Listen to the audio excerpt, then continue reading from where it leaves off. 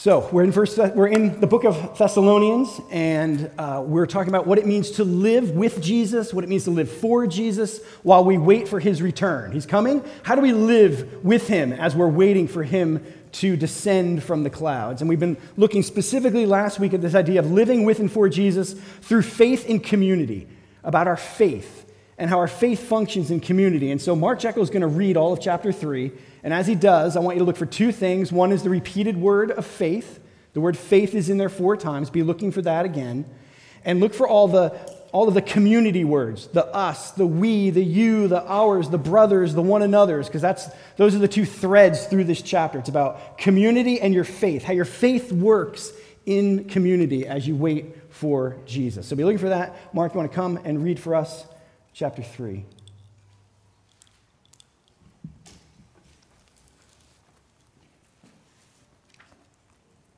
1 Thessalonians 3. Therefore, when we could bear it no longer, we were willing to be left behind in Athens alone. And we sent Timothy, our brother, and God's co-worker in the gospel of Christ, to establish and exhort you in your faith, that no one be moved by these afflictions. For you yourselves know that we are destined for this. For when we were with you, we kept telling you beforehand that we were to suffer affliction, just as it has come to pass, just as you know. For this reason, when I could bear it no longer, I sent to learn about your faith, for fear that somehow the tempter had tempted you, and our labor would be in vain. But now that Timothy has come to us from you, and has brought us the good news of your faith and love, and reported that you always remember us kindly and long to see us, as we long to see you. For this reason, brothers, in all our distress and affliction, we have been comforted about you through your faith. For now we live, if you are standing fast in the Lord.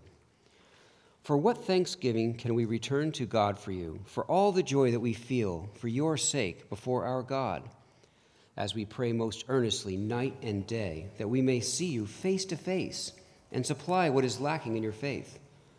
Now may our God and Father himself and our Lord Jesus direct our way to you, and may the Lord make you increase and abound in love for one another and for all, as we do for you, so that we may establish your hearts blameless in holiness before our God and Father at the coming of our Lord Jesus with all his saints. This is the word of the Lord. Praise be to God. Amen. Thank you, Mark.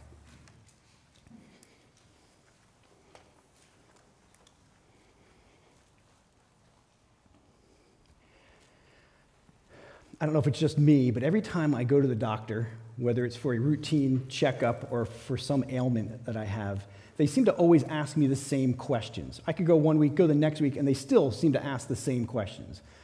There must be just certain specific questions related to my physical health that are so important, I need to be asked repeatedly about it. Well, this morning, I want to repeat the question I asked you last week, because I think it's very important to your spiritual health. How is your faith? How is your faith this morning? Is it strong and vibrant? Are you enjoying your pursuit of God and living in belief in him? Or is it waning or tired? Are you exhausted spiritually? Last week we talked about this chair, and I used a little illustration for our faith in Christ. And we talked about how when we come to Christ, we begin to adore him. We look at the chair and we say, wow, this is a chair like no other chair. This chair is breathtaking. It's one of a kind. This chair has the ability to remove all of my sin and all of my shame, to rescue me, to reconcile me to the Father. And yet we realize that we're really unworthy to sit in the chair. But there's something that draws us, a love that draws us to want to sit in the chair, and we find ourselves eventually moving towards the chair and sitting in it, putting our faith in Christ as our Savior. And as we put our faith in him, we realize that everything around us changes, right? Life changes, our priorities change, the things we love change. We realize we're set free for sin, yet we're in a new battle against sin.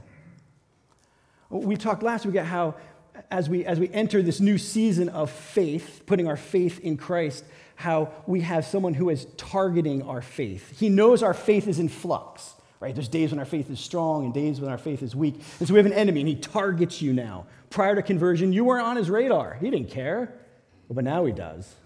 And so he's got you targeted. He wants to knock you off the chair.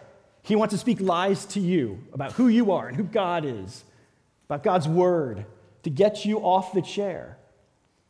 And then we often notice there's other chairs around.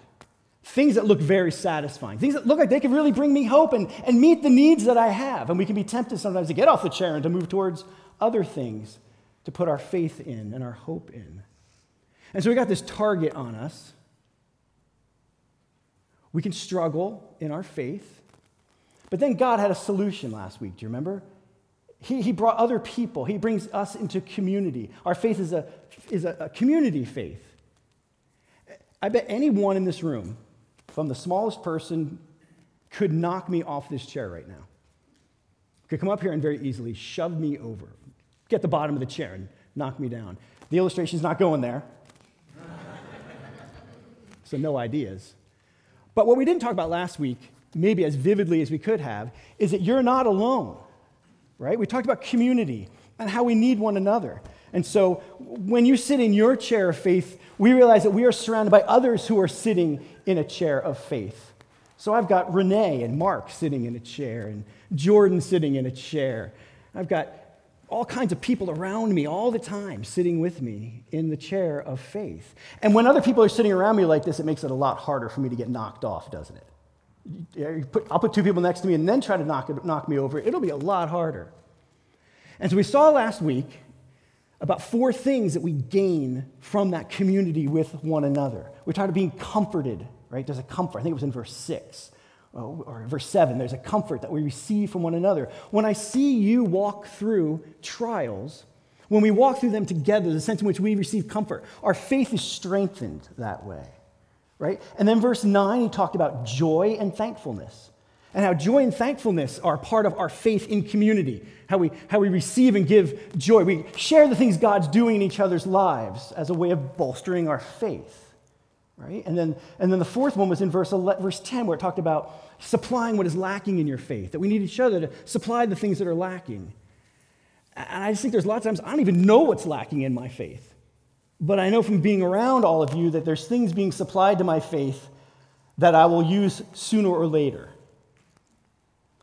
One of the real blessings of being a pastor is I often get to have a front row seat with people as they walk through their struggles and their trials. And as I watch you walk through those and I see you do it with joy, I see you do it with thankfulness, I find that my faith is strengthened. Have you ever been there? You're with somebody and you watch them in like the pit of hell, and yet somehow they're still trusting God. They're still trusting in Christ. When I see that, man, my faith is just strengthened. And that's why we need one another. We need one another desperately. Well, in verse 11, Paul turns the corner. It's almost abrupt, and he launches into this benediction. It almost comes out of nowhere. You wonder, where is he going, and is this at all connected to what he's been saying about faith and community? Well, I think it does have to do with faith and community, and this morning I want to talk to you about how this benediction is positioned to make your faith stronger, because that's why it's there. It's a benediction to help you see the work of God and what God is doing, God's role in it, because it's not just about God working through community, but the benediction is about how God does it. It's about how God works in you and in others. God's at work. So I don't just sit there in the chair going, boy, I sure hope that Mark Jekyll doesn't lose the faith. I can say, no, I know God is at work. I know God's at work in other people's lives, and that's what this benediction is supposed to do. It's supposed to give us another a supply to our faith, a confidence in God and what He's doing. So we're gonna look at this benediction this morning and how it relates to our faith and our faith in community. Maybe to put it another way, this could be point number 4 if we were still here from last week. It would be that your faith is targeted by God Himself. In other words, God has His eye on you, not just the enemy. So you may be hearing lies from the enemy, but simultaneously you have a God whose eyes are on your faith. He actually has a master plan for how to supply what is lacking in your faith and to work in you and to work in the community. So this is a benediction. This benediction is different than a prayer. When Paul is praying in any of the epistles, he tells us he's praying, or you know that he's praying. I mean, if you look at chapter 1, verse 2, he talks about how I mention you in our prayers. In chapter 2, verse 13, he talks about how he thanks God constantly. He's talking to God. In chapter 3, verse 10, we pray most earnestly for you. But here, this isn't a prayer. This is more of a, now may God do, and may the Lord do, and may he do this. This is a benediction. So what I want to do is take a couple minutes and talk about benedictions this morning. What is a benediction? Because we're going to come to another one at the end of 1 Thessalonians. And on some Sundays, we actually have us leave together with a benediction pronounced over us. So let's just take a little bit and talk about benedictions. I've been thinking about this for maybe we've been talking about it for a year. So I'm pretty excited about sharing with you what benedictions are about and what they're for and how they help our faith grow. So to do this, it's going to go on the screen. We have to look at number 6, where we see the first benediction. This is Moses, actually God, telling Moses to tell Aaron and his sons to do a benediction. And he gives them this benediction, this blessing, to pronounce over the people. And I think it's meant not just to be a form, like this is the only thing you should say when you do a benediction. I think it's meant to give us an example of a benediction and to tell us what needs to be in the heart of a benediction. In other words, what is a benediction is kind of described here in this benediction. So here's what it says in number 6. The Lord spoke to Moses, saying... Is my mic really hot? I feel like I'm echoing all in my ears, big time. Sorry, I'm getting a headache from me. Somebody else want to come here and just read my notes? Because, sorry. I could talk quieter too. The Lord spoke to Moses, saying, use my inside voice. The Lord spoke to Moses, saying, speak to Aaron and his sons, saying, thus you shall bless the people of Israel. You shall say to them, the Lord bless you and keep you. I bet this is probably familiar to a lot of us, right? The Lord bless you and keep you. The Lord make his face shine upon you and be gracious to you. The Lord lift up his countenance upon you and give you peace. So shall they put my name upon the people of Israel, and I will bless them. So 4 little things really quick about this benediction. 1, I want you to notice that it's a blessing.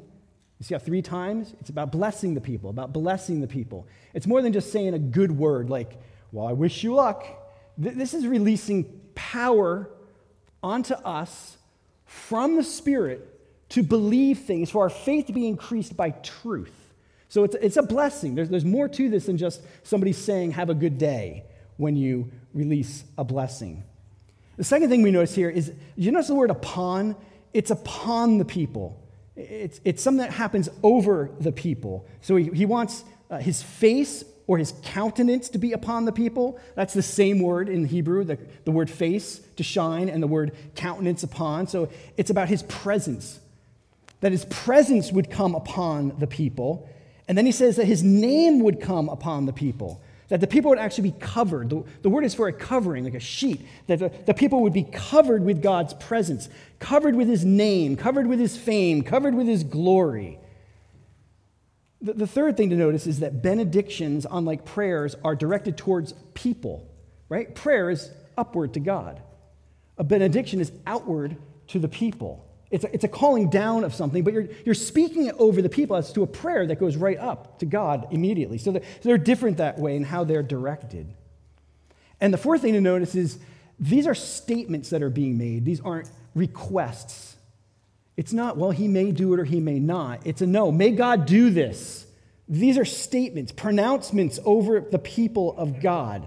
The benediction has an authoritative pronouncement of God's presence or God's covering. And it's meant to build our faith. It's meant to build our faith in God's character and to build our faith in God's work. So maybe this helps you, because there will be Sundays where we will pronounce a benediction on you, but it really is the idea of a covering. So when a benediction goes out, it really is, the blessing is being poured out, and I want you to almost have this image in your head that you should receive it. I'm not going to run around the room and cover everybody with this, but you should receive it as, pretend you are in the chair, as this a covering. It's a covering of God's presence, the covering of God's activities, covering of God's blessing going out over you. So as Tyler, Jordan, and I stand with our hands raised and you stand with your hands out, you want to receive The covering. The covering is coming down of God's blessing, God's promises, something about who God is and what God's going to do for you this week. And it's meant to build your faith to go, yes, that's my God. And yes, my God loves to do that. So it's a reminder of truth in God and what he's doing in our lives. So it's meant to encourage our faith. Now, there's a backstory to this story. So this benediction actually takes place back in the book of Leviticus. So this is why I asked you to bring your Bibles. And if you didn't, that's okay. You can grab one on the end of the row, or you can just listen. But the backstory for this benediction is actually in Leviticus chapter 9.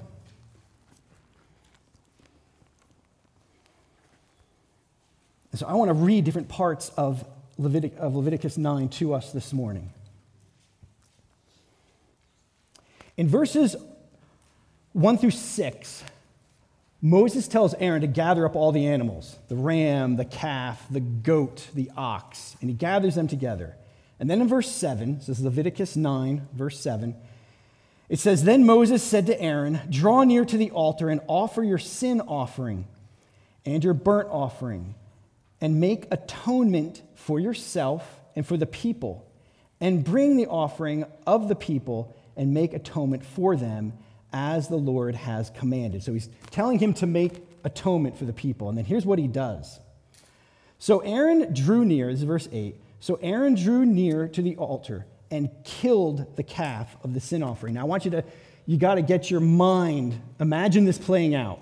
So as I'm reading it, imagine somebody killing a cow. They could walk through it in your head of this process that they walked through. So he kills a calf of the sin offering, which was for himself. And the sons of Aaron presented the blood to him. And he dipped his finger in the blood. And he put it on the horns of the altar and poured out the blood at the base of the altar. We're going down to verse 12. Then he killed the burnt offering. And Aaron's sons handed him the blood. And he threw it against the sides of the altar. Go down to verse 15. Then he presented the people's offering and took the goat of the sin offering that was for the people and killed it and offered the sin offering like the first one. Let me keep reading. And he presented the burnt offering and offered it according to the rule. And he presented the grain offering and took a handful of it and burned it on the altar beside the burnt offering of the morning. Verse 18. Then he killed the ox and the ram, the sacrifice of peace offering for the people. And Aaron's sons handed him the blood, and he threw it against the sides of the altar.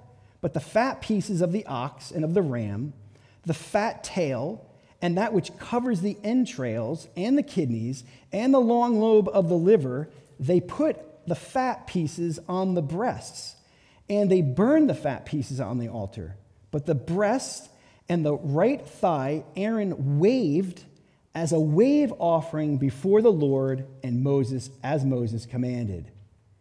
Then Aaron lifted up his hands towards the people and said, "The Lord bless you and keep you."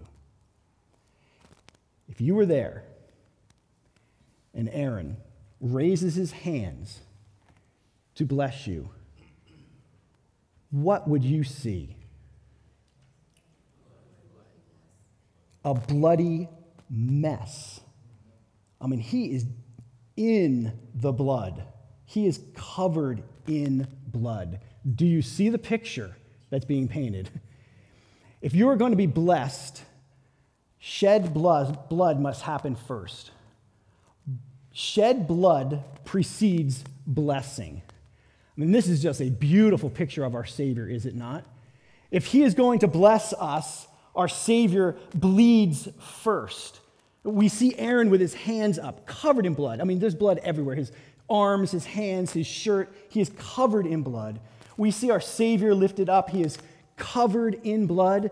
And yet our Savior blesses us, doesn't he? Forgive them, for they don't know what they're doing. I'll be with you always to the ends of the age. Forgive them. Forgiveness. Reconciliation with the Father. Think about all the blessings that flow from Christ, and every one, blood had to be shed before God could pronounce that blessing over us.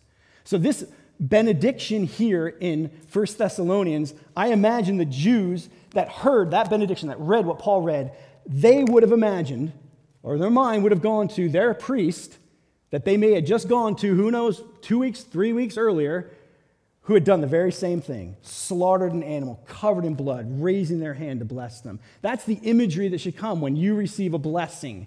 When you receive a benediction from any church, wherever you are, the imagery should be blood is everywhere so that you can receive the blessing that God has for us. And so this benediction is no different. This benediction is anchored really in that reality that now we find in Christ, that his blood was shed so that we could be blessed. And so here, we're going to take a few minutes to talk about the blessings that we see in this benediction and how this benediction builds our faith. How does this benediction build our faith in God? So I got these 5 little statements I want to give you this morning. 5 little statements. I'm not going to tease them out very much. I want you to do that this week on your own. But 5 little things I see in here about faith. And I want to try to even preach them as a benediction to help us receive this the way I think God wants us to receive it, right? This isn't necessarily even a sermon. This is a benediction over you. So let me see if I can benedict this on us as we're looking at it together. So the first is this, church. Have faith. God himself is for you. Have faith. God himself is with you. 7 times in these 3 verses of benediction, we read God, Father, and Lord Jesus. That's a lot of times. The benediction is God-centered. And it's God-centered to show you that God is at work. And he punctuates this in verse 11 when he says, now may our God and Father himself. In other words, God himself is going to do something. So yes, we want to have other people sitting with us in faith. And we also have a confidence that God himself is working in us and in them in our lives. A confidence that he's at work. He's not just sending his minions to go do his work. He's doing the work. So God himself is there. I don't know if you caught this last week or not, but I didn't get a chance to get to this point. But evidently God wanted us to get to this point, even though I didn't take us to this point, because Maria and Jordan both got to this point at the closing of our gathering last week. Maria got up here. The Spirit put on her a prophetic word, which was basically about the net with the holes, and she shared about how God is the mender of our net, that God is the mender of our tents. And then Jordan's benediction went to Hebrews, on his own, went to Hebrews 12, and he said, we are to run looking to Jesus, the founder and perfecter of our faith. So I didn't have time to get to it, but God made time for us to get to it. Just to remind us that God's at work in your faith. Do you believe that? God is at work in your faith. He is committed to you growing. Your faith is a gift from God. And we read that in Ephesians, right? Chapter 2, where he says, by grace you've been saved through faith, and this is not your own doing. It is the gift of God. So God gives us faith, and then he comes alongside us to sustain our faith, to help keep our faith. So I just want to encourage you, because you may be thinking, well, how does he do that? Listen, I think we miss it sometimes. Sometimes we just miss it. So I want to encourage you, don't miss or underestimate how much God is at work in your faith, or how often he is at work trying to draw your attention, or how broadly or deeply he is trying to get your faith to grow, because he's doing it. He is at work. And so I pronounce over you this morning, may God himself supply everything that is lacking in your faith. May God himself supply what is lacking in your faith. Number 2, the second thing, have faith, Christ Church, because God directs community. God directs community. I'm trying to use the language of the verse. He says this in verse 11. Now may our God and Father himself and our Lord Jesus direct our way to you. There's a sense in which Paul realizes that if I'm going to get to you, God has to make it happen. If we're going to sit in a group of 3 in community, God is the one that has to direct it and make it happen. The word direct there literally means to remove hindrances. God is at work removing hindrances. I wonder how often we try to come here for a Sunday gathering or to get to our community group or our group of 3, and we find there's some kind of hindrance there. There's hindrances there. Now, I'm not saying there aren't times where we legitimately, for good reasons, stay home. There's no judgment, right? No self-righteous judgment on everybody. But God, according to this, is at work removing hindrances so that you can get to the place where you need to have your faith strengthened. He's at work doing that. He's directing that. So that when you get to your group of 3, or you get here on a Sunday and you shut off your car and you walk in the building, you should be able to look other people in the eye and say, look what God did. He directed my way to you. He removed the hindrances. Now, I want to encourage you this morning, because as I thought about this in my own life, I realized that God removes hindrances, but then often I add some in. I add them. He's busy removing them, and then I'm adding them. I'm putting things in my schedule and things in my calendar that are a hindrance to me doing some of the things that I know God wants me to do with others to build my faith. You ever been there? You look at your calendar and go, well, it's awful full. Well, you put the stuff there, Matt. So just be aware. Don't put hindrances in when God's trying to take them out. Don't go to battle with God over hindrance removal, okay? Because you need your faith encouraged. And so as God's removing them, you remove them and make the things that are God's priorities your priorities so that your faith can be strengthened. So I pronounce over you this morning, Christ Church, may our God and Father himself and our Lord Jesus Christ direct our way to one another and remove all the hindrances that could be there so that we can strengthen one another's faith. Third one, have faith. God increases love for one another. Have faith. God increases love for one another. Look at verse 12. He says, and may the Lord make you increase and abound in love for one another. God is at work in your heart, increasing your love, making your love abound for others that he has put in your life who know and follow Christ. Look, we need this blessing because this is a broad category. He's not talking about just some of the one another's in our lives. He's talking about all the one another's in our lives. He's talking about increasing our love for all of the one another's, all the people that God has put in our lives. And I know, and you know, that sometimes it's hard to love some of those one another's, is it not? I mean, some of us are just more lovable than others, aren't we? And so we need God to work. And I want my confidence, even in us growing as a church and loving one another more, to be anchored in the fact that God is at work doing that in our hearts. He loves to do that.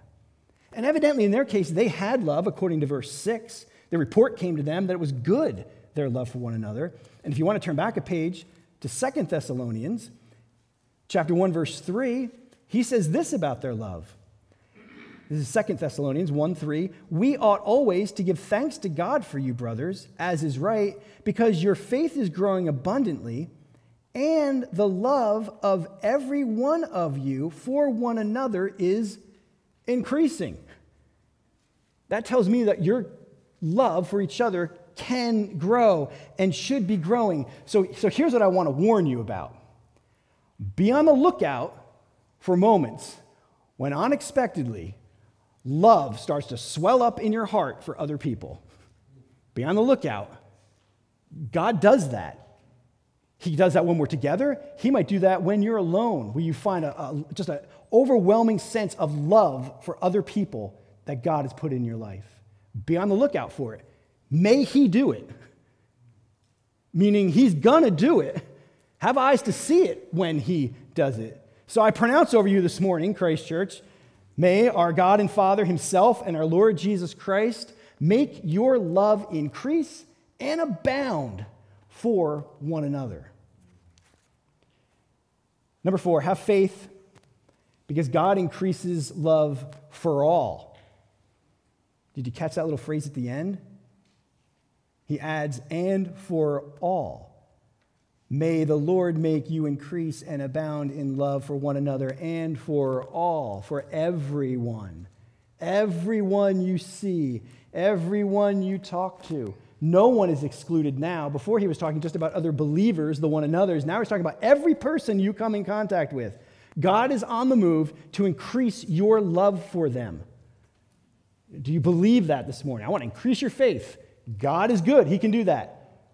The most irritating person, the person with the most opposite political views, the person who is driving the car in front of you, the person who has major issues with their sexuality and are struggling, whether they have whatever it is, the people that are hardest to love, that are in our lives, are the people that we find we're most in conflict with. God is saying here that He is at work increasing your love for them. So expect that. Be leaning in that direction, knowing that God wants to increase your love for every person that you come in contact with. And so I pronounce this over you. May God and Jesus Christ make you increase and abound in love for every lost person that you see or interact with. Number 5, have faith. God changes hearts. Have faith. God changes hearts. Verse 12 spills into 13 this way. He says, and may the Lord make you increase and abound in love for one another and for all, as we do for you, so that He may establish your hearts blameless in holiness. Establish your hearts blameless in holiness. So the all there means all. It means no one, I'm backing up my notes. My bad. The so that there is connecting our love for one another and our holiness. Do you guys catch that? Look what he says. Look at the so that. He says, for one another and for all, as we do for you, so that He may establish your hearts blameless in holiness. So there is a connection between your love for others and your holiness. God is working in your heart to accomplish your holiness. He's committed to setting you more and more free from sin. He is committed to conforming you more and more into the image of Christ. And the way He does that is through you loving one another. That's a strange connection in my mind. It's not one I would make naturally. But it's what He's saying. So if you follow the train of thought, if you tease it out, what He's saying is your heart will be more holy and blameless the more that you love others. And the more your love abounds for others, the more your heart will be blameless and holy. And that's a strange connection. But He's saying the more you love other people, the more you're going to love the things God loves. The more you love people, the more you're going to be set free from sin and be prioritizing things that God prioritizes. Or we could reverse it. If our love for one another is stagnant, then your holiness will be stagnant. Or maybe if your love for others is decreasing, then our holiness might be also decreasing. They seem to work hand in hand. But this benediction really is telling us to have faith. God is increasing your love so that you will become more blameless. But even if that doesn't work, look at what he says. Not saying it doesn't, but in verse 13 it says, so that He may establish. So God is the one who's working in your heart to increase your love. God is trying to establish your heart in holiness.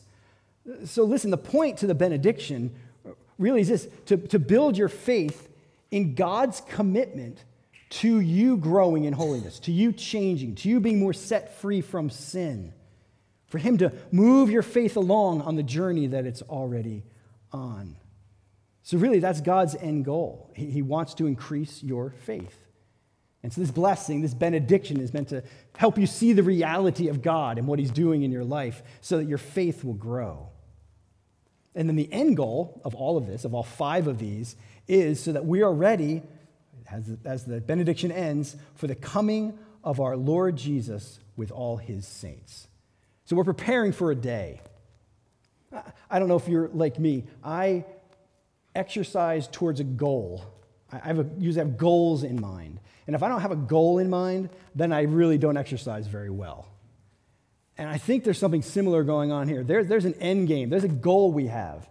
It's the day that we're going to stand blameless in holiness before Jesus with one another. So we're going to stand together with him, blameless in holiness. And what God is doing is he's trying to make that a reality in our lives now, moving us along now, building our faith now. And so the end goal, when will I be done with this journey? Well, it's when you see him face to face. And our goal is now to be blameless, our hearts to be blameless, so that we're ready for that day when we will see him face to face. So here it is. We're living with and for Jesus through community, through our faith, while we wait for his return. So how is your faith? How is your faith this morning? Is it growing? Does that have big holes in it? Are you aware of how your faith is doing? Well, I pray that this benediction is something you can meditate on this week as a way of building your faith, as a way of growing your faith, as a way of even supplying what is lacking in your faith. So I have two application questions for this morning. I want us to take a minute and do a little reflection time. I want you to think about the benediction and the 5 things and which one you think you could most grow in, and which one do you find that maybe your faith is strongest in. But I want to take a few minutes, give you some time, unrushed, unhurried, just to pray and to think about the benediction, read the benediction, and to look to see which one of these makes your heart rejoice the most and which one you think you might most need to grow in. So let me pray to that end, and then we'll just take a few minutes to reflect. Holy Spirit, I thank you for this benediction. I thank you for benedictions, for the pronouncing of truth about who you are and how you work in our lives. And I'm thankful that you do that as a way of increasing our faith. And so, Lord, I pray for my friends in this room that you would increase their faith. God, may our believing in you be strong. May it be vibrant. And God, I pray that you would use the realities of this benediction to build our faith. The realities that you are with us and you are working, that you're directing our ways to one another, that you're increasing our love for each other, that you're moving us towards holiness more and more each day. And so, Spirit, I just pray for some wonderful faith-building truth that's here in this benediction to pierce our hearts and to encourage us. And even now, as we just take a few minutes to reflect, I pray that your Spirit would meet us and speak to us. Show us what our takeaway is. What is our application? What do you want us to see this morning as individuals? Speak to us, I pray. In Jesus' name, amen.